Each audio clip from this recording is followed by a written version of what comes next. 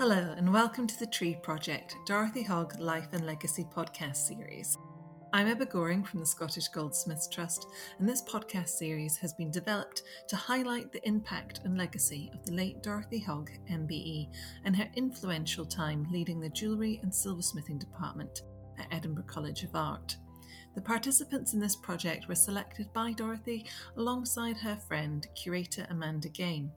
For more information on this podcast and all those involved, please head over to our website www.scottishgoldsmithstrust.org.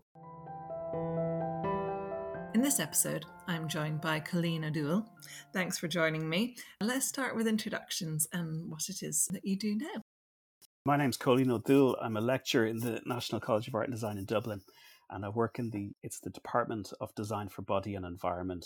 And within that, we run a jewellery and objects program. So it's quite similar to this jewellery and silversmithing program that we would have had in Edinburgh. I graduated from Edinburgh in 1996. So I'm still a practicing metalworker, silversmith, and at the moment I'm just setting up a workshop at home. So since I moved back to Dublin, I've been moving around into different workshop buildings. It's a challenge to find a workshop. So when an economy is doing well, it's always hard for the artists to find workshops. So I'm building my own workshop at the moment. Thinking back into your time at Edinburgh College of Art, describe for us that time you spent there. What are the things that you remember? It could be details, the sounds, the smells, the quirks of it, but also what interested you in specialising in jewellery and silversmithing, and also reflect a little bit about your relationship with Dorothy and the other staff members there.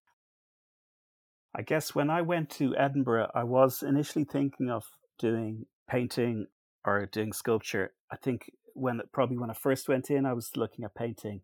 And then during the first year, we did the block in sculpture, and I was really intrigued by the challenges working in 3 dimensions. And then I did the block of silversmithing and jewellery up in the jewellery department with Dorothy. And then I very quickly made my mind up that that's what I was going to specialise in. And I think it was probably the sort of attention to detail about the materials and processes that I really liked. It was a very atmospheric department as well. When you walked in, all the flames on the benches, all the torches with their pilot lights burning, and a general kind of air of industriousness and busyness about the place.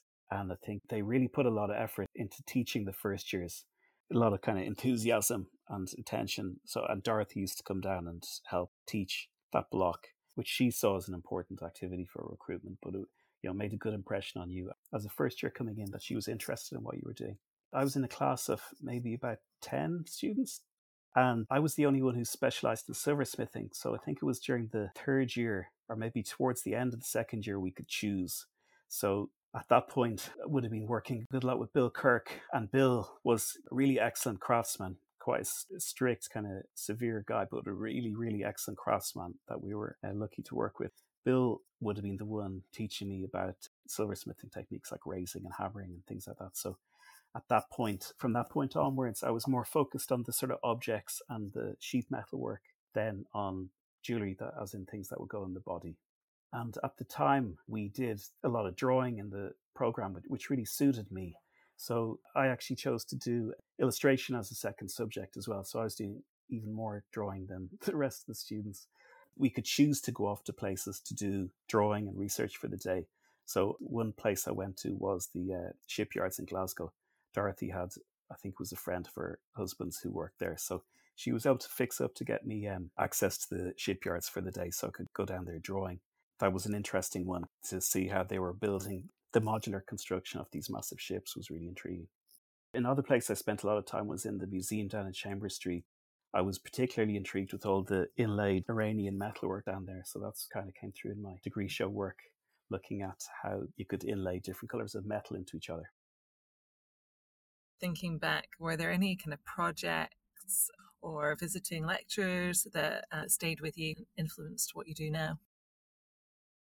Yeah, I know as a teacher now, we get the VL in and they bring a sparkle of magic, their enthusiasm and joy. And the students all perk up when they get to meet these shiny new people. We had a great range of people coming in to work with us in Edinburgh.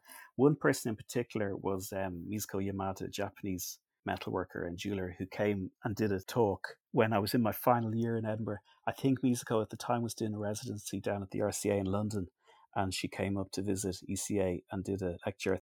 Subsequently, Musico came back and spent time working in Edinburgh as a resident. After I left Edinburgh, worked for a few years, and then I was thinking about going back to do master's study. I thought back to where could I go to? I was quite interested in going to study in Germany, perhaps. But then I thought about Mizuko's lecture and the fantastic metalwork that she'd shown in Japan. So they were doing large-scale, three-dimensional, free-form hammerwork in the art school in Tokyo where Mizuko had studied. Say the work I'd been doing with Bill Kirk was symmetrical round forms mainly. So the idea that you could do kind of free form, non-symmetrical hammer work was really intriguing to me. And then the other thing in Japan was they were doing lots of inlay and working with different kinds of colors of metal and things like that. So I was very interested to study there, and I contacted Mizuko. She made an introduction for me to one of the lectures in the art college, and then that helped me a lot on my getting to go to Japan to study.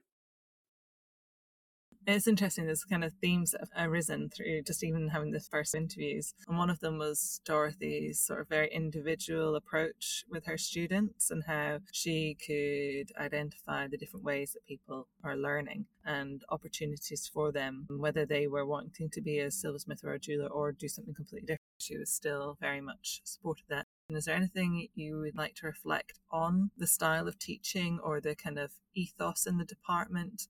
Others have mentioned having to be in there from dawn till dusk, kind of working away. I don't know if you have any other reflections about the way that you were taught. There was definitely a high expectation of attendance and engagement with the program, which was good. Particularly that year group that I was in, there was a lot of really driven people in it. Maeve and Nicola, who you've already interviewed. So it was a great cohort to be with. Maeve in particular used to come in really early in the morning. I was very impressed at the time. I remember Dorothy telling me that she would get up it was something like 6 in the morning or 5:30, and she'd work at her bench for an hour or two before coming into college. So this was her time in the morning when it was peaceful at home, and she'd do a bit of work at the bench before coming in. And I remember being impressed by that this was determined to carve out some time to kind of continue her own working practice. It was strict and there was an expectation, but there was a lot of kind of pastoral care as well. I think Dorothy was very kind and encouraging with students and things like that. And she'd kind of check in with you to see how you were doing. So that was good. I think she put a lot of effort in to try and encourage people after they graduated too. And that was and is unusual that somebody would take the time to do that. It's such a busy job that you're consumed by your present students. So to kind of reach out and make connections for your past students as well, that was a very generous thing that she was taking the time to do that.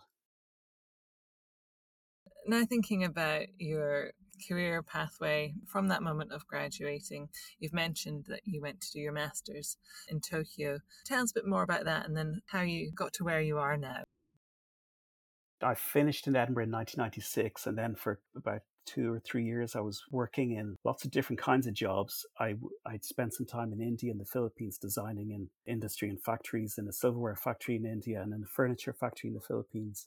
And I was working back in Ireland. I worked in a sculpture foundry in Dublin for a while, doing big public sculpture, and in a jewellery factory doing production jewellery, like Celtic jewellery work, for a lot of it being exported to the United States, platter rings and things like that. And I was thinking about, going back and doing some more study. As I mentioned earlier, I thought back to the lecture that Mizuko Yamada had done. So Mizuko kindly introduced me to Professor Miyata, who was the head of the department at Tokyo National University of Fine Arts and Music, as it was called at the time. In Japanese, it's shortened to Tokyo Gaidai. And that's the oldest art school in Japan. It goes back to the 1870s, I think it is. When they set up the craft departments there, the first people who were running the metalwork department in the Chokin department, those guys had been making sword furniture for the samurai, the samurai armor. So it had this very old kind of metalwork history that goes back into the Edo period. They were still teaching a lot of those old traditional processes, but in a very sort of the modern take on it. So the metalwork department there was split up into 3 areas. It was Chokin, Jukin, and Tankin.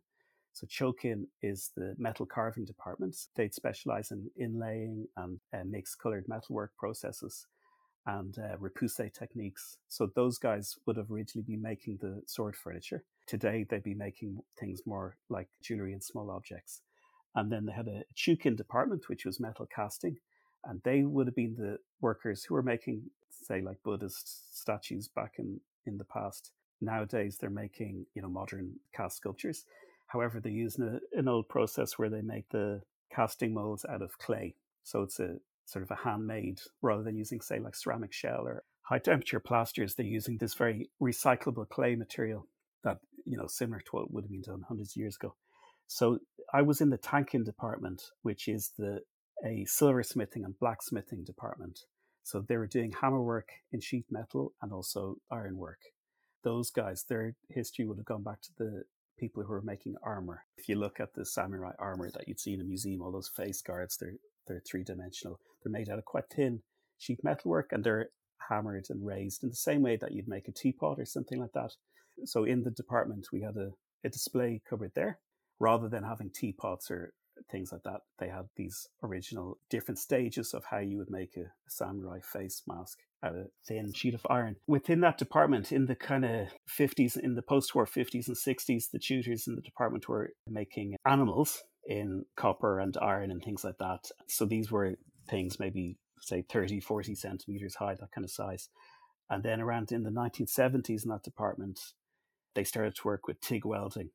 And that enabled them to work really big. So a lot of the tutors, while I was there, they were making big sculpture, the kind of size of stuff that you'd put outside a train station, many meters high, but with that hammered sort of sheet metalwork process. So really large scale animals and figurative sculpture using silversmithing techniques, but on a sort of a massive scale. Within the training program, we do things like make animals out of one sheet of metal. So while I was there, they brought rabbits into the department for a week. So we had loads of rabbits running around the place. You had to draw the rabbits, and then you'd make a clay model of the rabbits. And then from your clay model, you'd make a fiberglass copy of it. So this is something that you could kind of keep and work with for a couple of months as you took a big sheet of copper, a big oval kind of shaped sheet of copper, and hammered it up into the shape of this rabbit. So it would take about 2 months.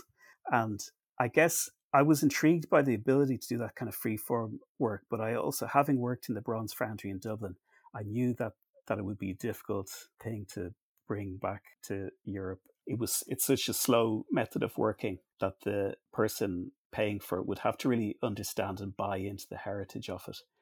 It's a beautiful way of working, making that massive sheet metal work, but I think it is a bit slower and more difficult than casting processes.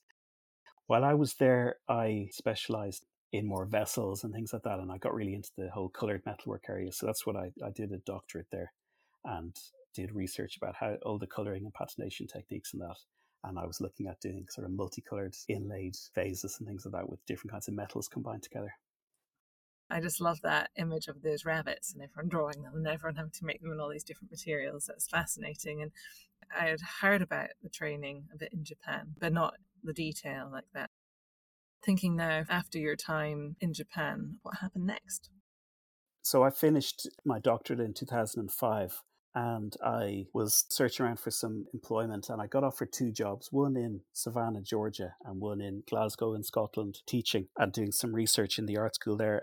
In the end, I was thinking about the climate, that Savannah, Georgia might be a nicer climate to live in. But in the end, it was in the interview in Glasgow with Jack Cunningham. He was very encouraging about me continuing my own practice and very interested in what I was doing. That was what drew me to Glasgow. So I worked in Glasgow for about 2.5 years.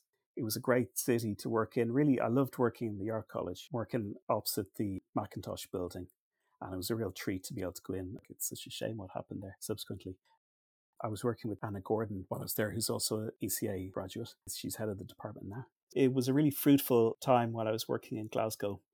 I got involved in a number of commissions while I was there, one of which was through the incorporation of goldsmiths, the Silver the Stars project, where 10 silversmiths based in Scotland, or Scottish silversmiths, were paired up with 10 Scottish celebrities.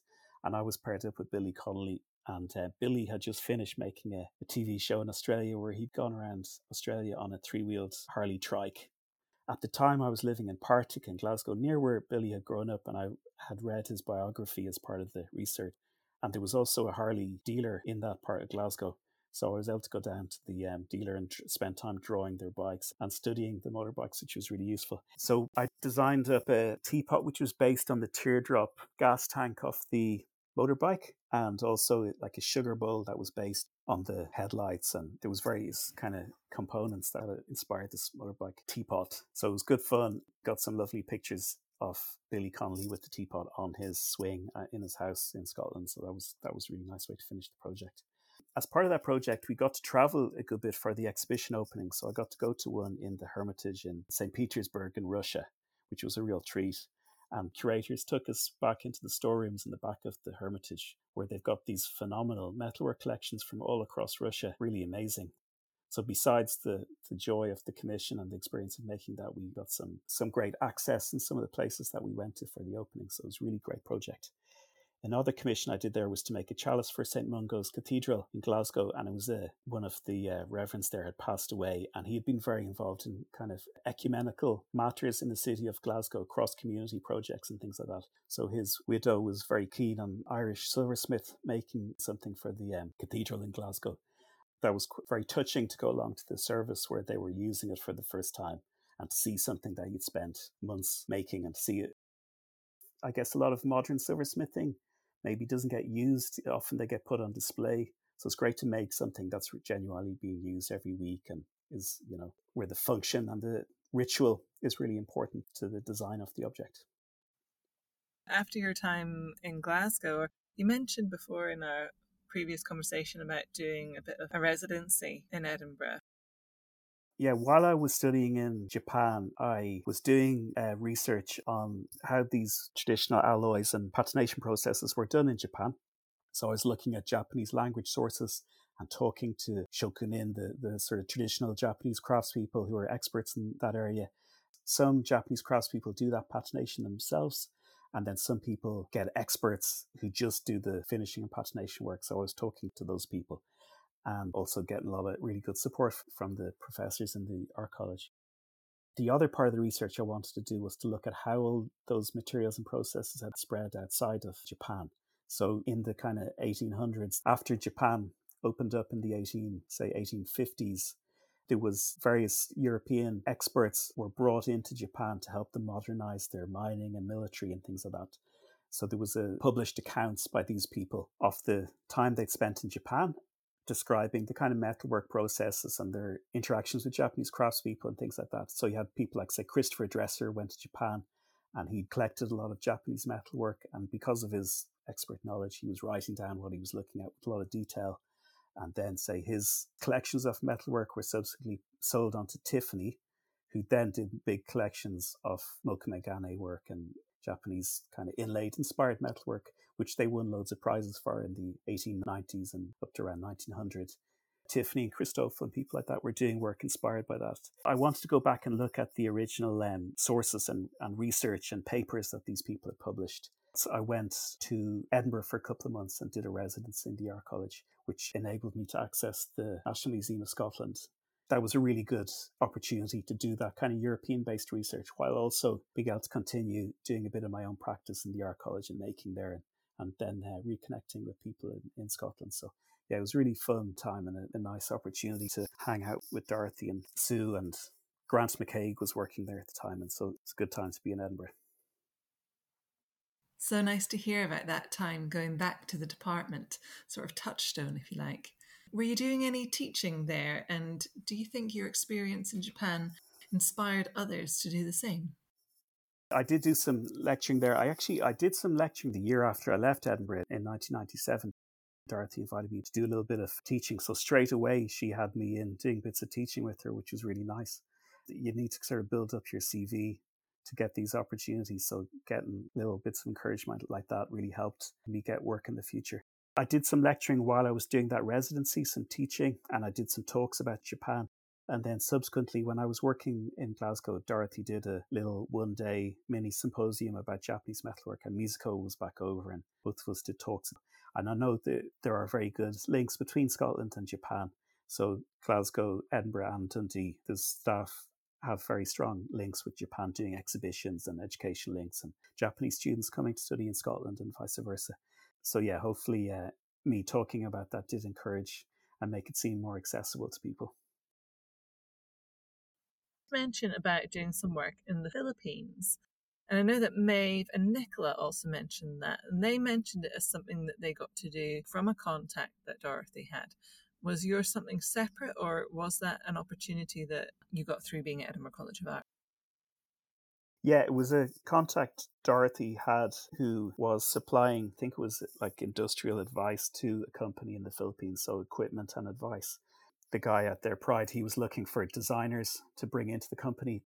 They were making all kinds of furniture, sort of luxury furniture with a strong kind of, it was a mixture of sort of European style furniture and Asian influenced furniture and objects made out of local materials like rattan and coconut shell inlays and things like that as well. So it was a wide range of stuff. He was particularly interested in developing new surface finishing techniques and patination and just trying to bring in a fresh eye in terms of making in the factory.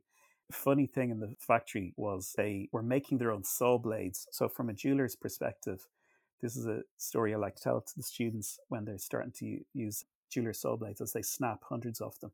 We in jewelry, we use these really fine saw blades, which are, about as thick as a thread, and they're extremely easy to snap. So when you're starting off, you break loads of them. And in this factory, it was Cebu, which is right in the middle of the Philippines. And although it has a big tourist industry, it's fairly remote. There was a guitar factory on the island. So they would get guitar strings, steel guitar strings from the factory, and a tiny little chisel and chisel little teeth into the guitar strings to make their own saw blades. So they're lovely saw blades with a round back on them and great for doing intricate inlay work and things like that. But if you snapped one, you had to spend sort of 5 or 10 minutes making yourself a new saw blade. And that really impressed me, how quickly these guys could make their saw blades and also how long they could make them last. Thinking where we left off with you teaching at Glasgow with Jack Cunningham, what happened after that? I was working in Glasgow. I was looking for a way to continue the research I'd been working on in Japan. And initially, I looked at setting up a research project between Glasgow School of Art and the University of Glasgow under the Art and Humanities Research Council grants. The feedback from the HRC at the time was that they really liked the project that we were proposing, but they didn't see the link between the art school and the university as being strong enough. And I asked around, and a few people suggested to me that Sheffield would be a great place to do that project. So I contacted Sheffield Hallam University, and within the one faculty, they had the art college area, including a really good metalwork and jewellery department. And they also had an engineering department, which had a material science research institute in it. So that made it really easy to set the project up, and it would be well supported with all the relevant kind of equipment and knowledge. I ended up being introduced to a researcher there called Howell Jones, a Welsh material scientist. And Howell had just finished a project developing non-tarnishing silver alloys with one of the big silverware companies in Sheffield. So he was very enthusiastic and had a lot of knowledge and expertise in that area. You're looking at the very top thin surface layer of the metal and how the oxides form or how the colors develop on it. So he just spent quite a few years working on projects like that. So it really made sense to base the project there. So I moved down to Sheffield and ended up initially just for 3 years, but ended up staying there for 12 years. It's a great city for metal workers, full of sort of silversmiths and silversmithing firms. So you've got all the subsidiary trades. You've got spinners and polishers and platers, and you've got some big manufacturing companies who have things like big rollers. So when we were doing the alloy research, we were able to get ingots continuously cast and then rolled out into large format sheets and things like that. That'd be quite hard to do anywhere else in the UK, really. Maybe down in Birmingham a bit. I think on a European scale, Sheffield is quite unique in the kind of mixture of trades that it has and the sort of work you can do there. While I was there, I was working in Yorkshire Art Space, which is a really great facility in the city with a load of silversmiths. Got Chris Knight, Maria Hansen, Brett Payne, Keith Tyson. You got the Silversmith Starter Studio. You got a load of early career, mid career, and kind of more senior silversmiths. So it's a very supportive community. So lots of ability to sort of get advice from people, and also you can work there late at night, hammering, making loud noises, and using flame. That's quite a hard thing to replicate.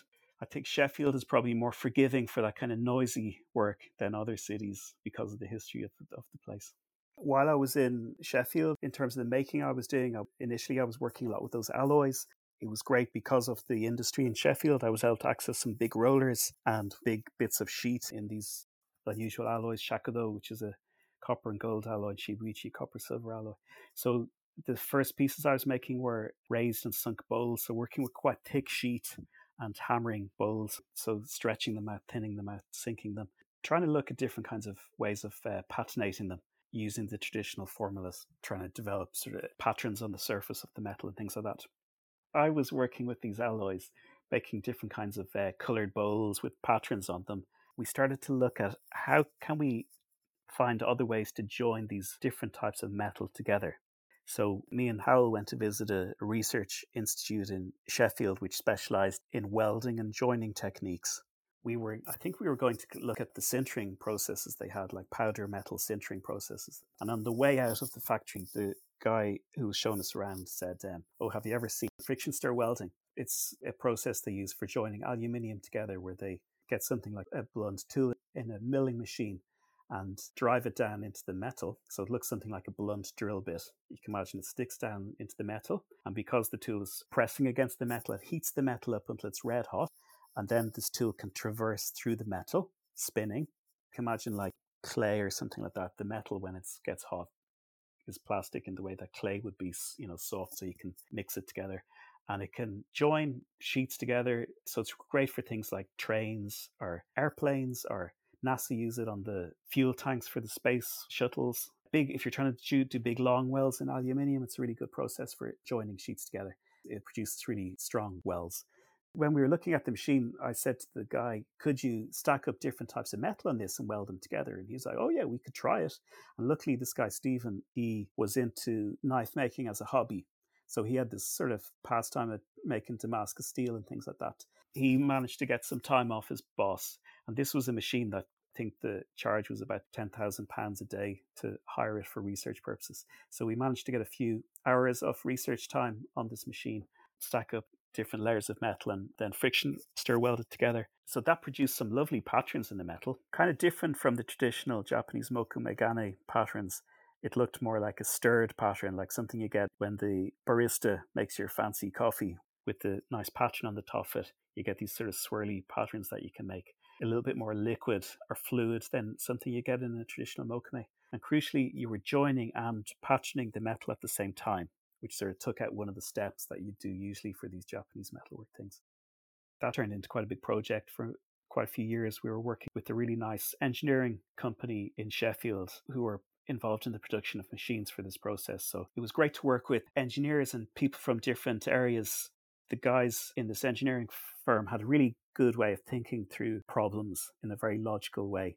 And so working with the engineers and working with the material scientists and then bringing in the art and design stuff, it was really great sort of interdisciplinary collaboration. We collaborated with quite a few different kinds of companies like jewelry, luxury watch companies, luxury mobile phone companies, up to yacht companies and things like that, where we were doing prototyping and development work with for this material. Sounds really experimental, Cóilín. And I bet these companies, it would also give them something really exciting to look at, to be able to also demonstrate what their equipment can do by you trying all these new things. And so nice that you had Steve, who was just happy to experiment, because I think often when you go into industry, it can be quite daunting and they've got their set ways of doing things. You meet someone who is just happy to have a bit of a play with it or try something new. That's just so gratuitous. Absolutely, yeah. We did some nice coins as well with the Sheffield Assay Office, commemorate the women of steel from the Second World War, the women who worked in the steel industry there during the war. I think that was a key thing in working in research, was to try and find somebody who would give you access to the equipment and processes, to try and find somebody who had some enthusiasm for what you were proposing. Because often we were working from the kind of art and design side of things. You were often working with no budget for the initial parts of the research. And often the equipment you're trying to access is very expensive to use. I remember talking to somebody once in a coating place, and they were working, say, with Rolls-Royce and Boeing and people like that to do coatings for jet engines. We were trying to persuade them to let us have a go in their equipment. If you can find somebody who's enthusiastic and sees the potential in that, working with Stephen in TWI in Sheffield was really good to find a partner like that. the guys at Rotary Engineering in Sheffield as well were really always enthusiastic and had a really good way of thinking through problems, as I said, and ability to produce the machines. So if you can work with somebody who's helping you design and make the machines as well as make the materials, that's really useful. Obviously, you spent quite a long time in Sheffield, and then you decided to go back to Ireland. So in 2019, a job came up in Dublin, in NCAD in Dublin. I guess I was interested in moving back to Ireland. Seemed like a good opportunity to do it. And also Brexit was in the back of my mind. So Brexit definitely making things more difficult from a research point of view for collaboration and funding and things like that. So that was a little bit of a push as well. So I think it was November 2019, I started working in the art school in Dublin. And then in March, we got shut down because of COVID. I can remember the Taoiseach at the time, I think he was in New York, made an announcement saying that all the Irish education system was going to be shut down. Initially, it looked like it was only going to be for a few weeks, maybe 2 or 3 weeks. And of course, that ended up being stretched out. And we had a couple of years of disruption where a lot of our teaching and work went online. We had students all around Ireland, and we had some international students as well, and they were working at home in all kinds of circumstances. So you had lucky students who were maybe living on farms down the country where they had access to workshops and they could engage in all kinds of making. And then you had students in inner city flats in Dublin where they were sharing a kitchen table with their other flatmates. It was impressive, the creativity and the way people found to express themselves and to keep engaged in making. Although it was a tough time to get through, there was lots of kind of innovation and digital learning came out of it. We got some great visiting lecturers online. So that was one thing that would never have happened but for COVID, that we could get people to do presentations and lectures online from all around the world to our students. That's something that's carried on after COVID, which has been really beneficial. You're an educator yourself now. Do you think the way you were taught by Dorothy and Bill and Sue has inspired the way that you teach in any way?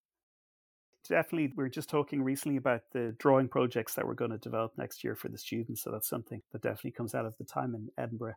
And I'm working with Angelo Kelly in NCAD in Dublin as well, who's also an Edinburgh graduate. So it's great. We both remember the drawing classes and the importance that was put on the portfolio, and how that was seen as a design tool and also as a way of developing your ability to kind of see the world, and as a quick form of making, in that you could think through many ideas on paper more rapidly than you can in materials. So that drawing was kind of valued on many different levels.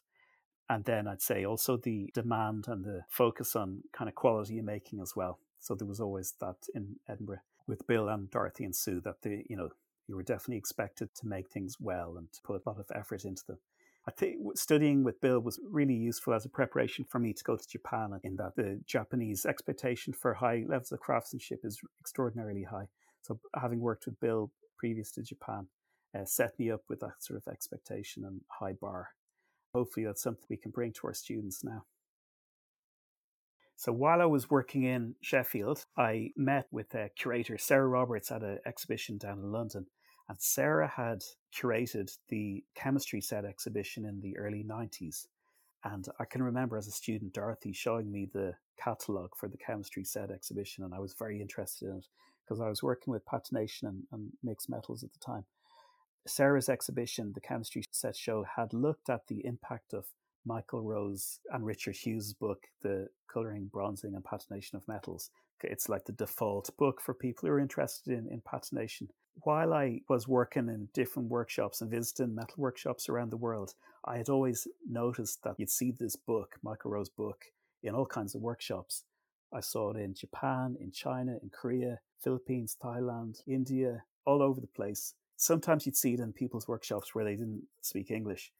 The key thing about this book was that it had these lovely colour plates in the middle, really inspiring pictures of these beautiful patinations, which were linked to all the recipes. So Michael Rowe and Richard Hughes had dug out all these historical recipes and tested them, and then taken nice pictures of the sample plates so that you could reproduce them in your own work. Sarah's exhibition looked at the impact of that book about 10 years after it was published. It looked at it across jewellery, metalwork, and also looking at architecture and its use in advertising and things like that. So kind of a broad look, but mainly focused on the UK. So Sarah was interested in doing an exhibition that would look again at that area, sort of what's happening 20 years later. And we decided that we would look at a broader, more international viewpoint to look at what's happening with Michael's book and the UK scene, but also look at what's going on in different countries. And then, because of my interest in Japan, we brought some Japanese artists into the show as well.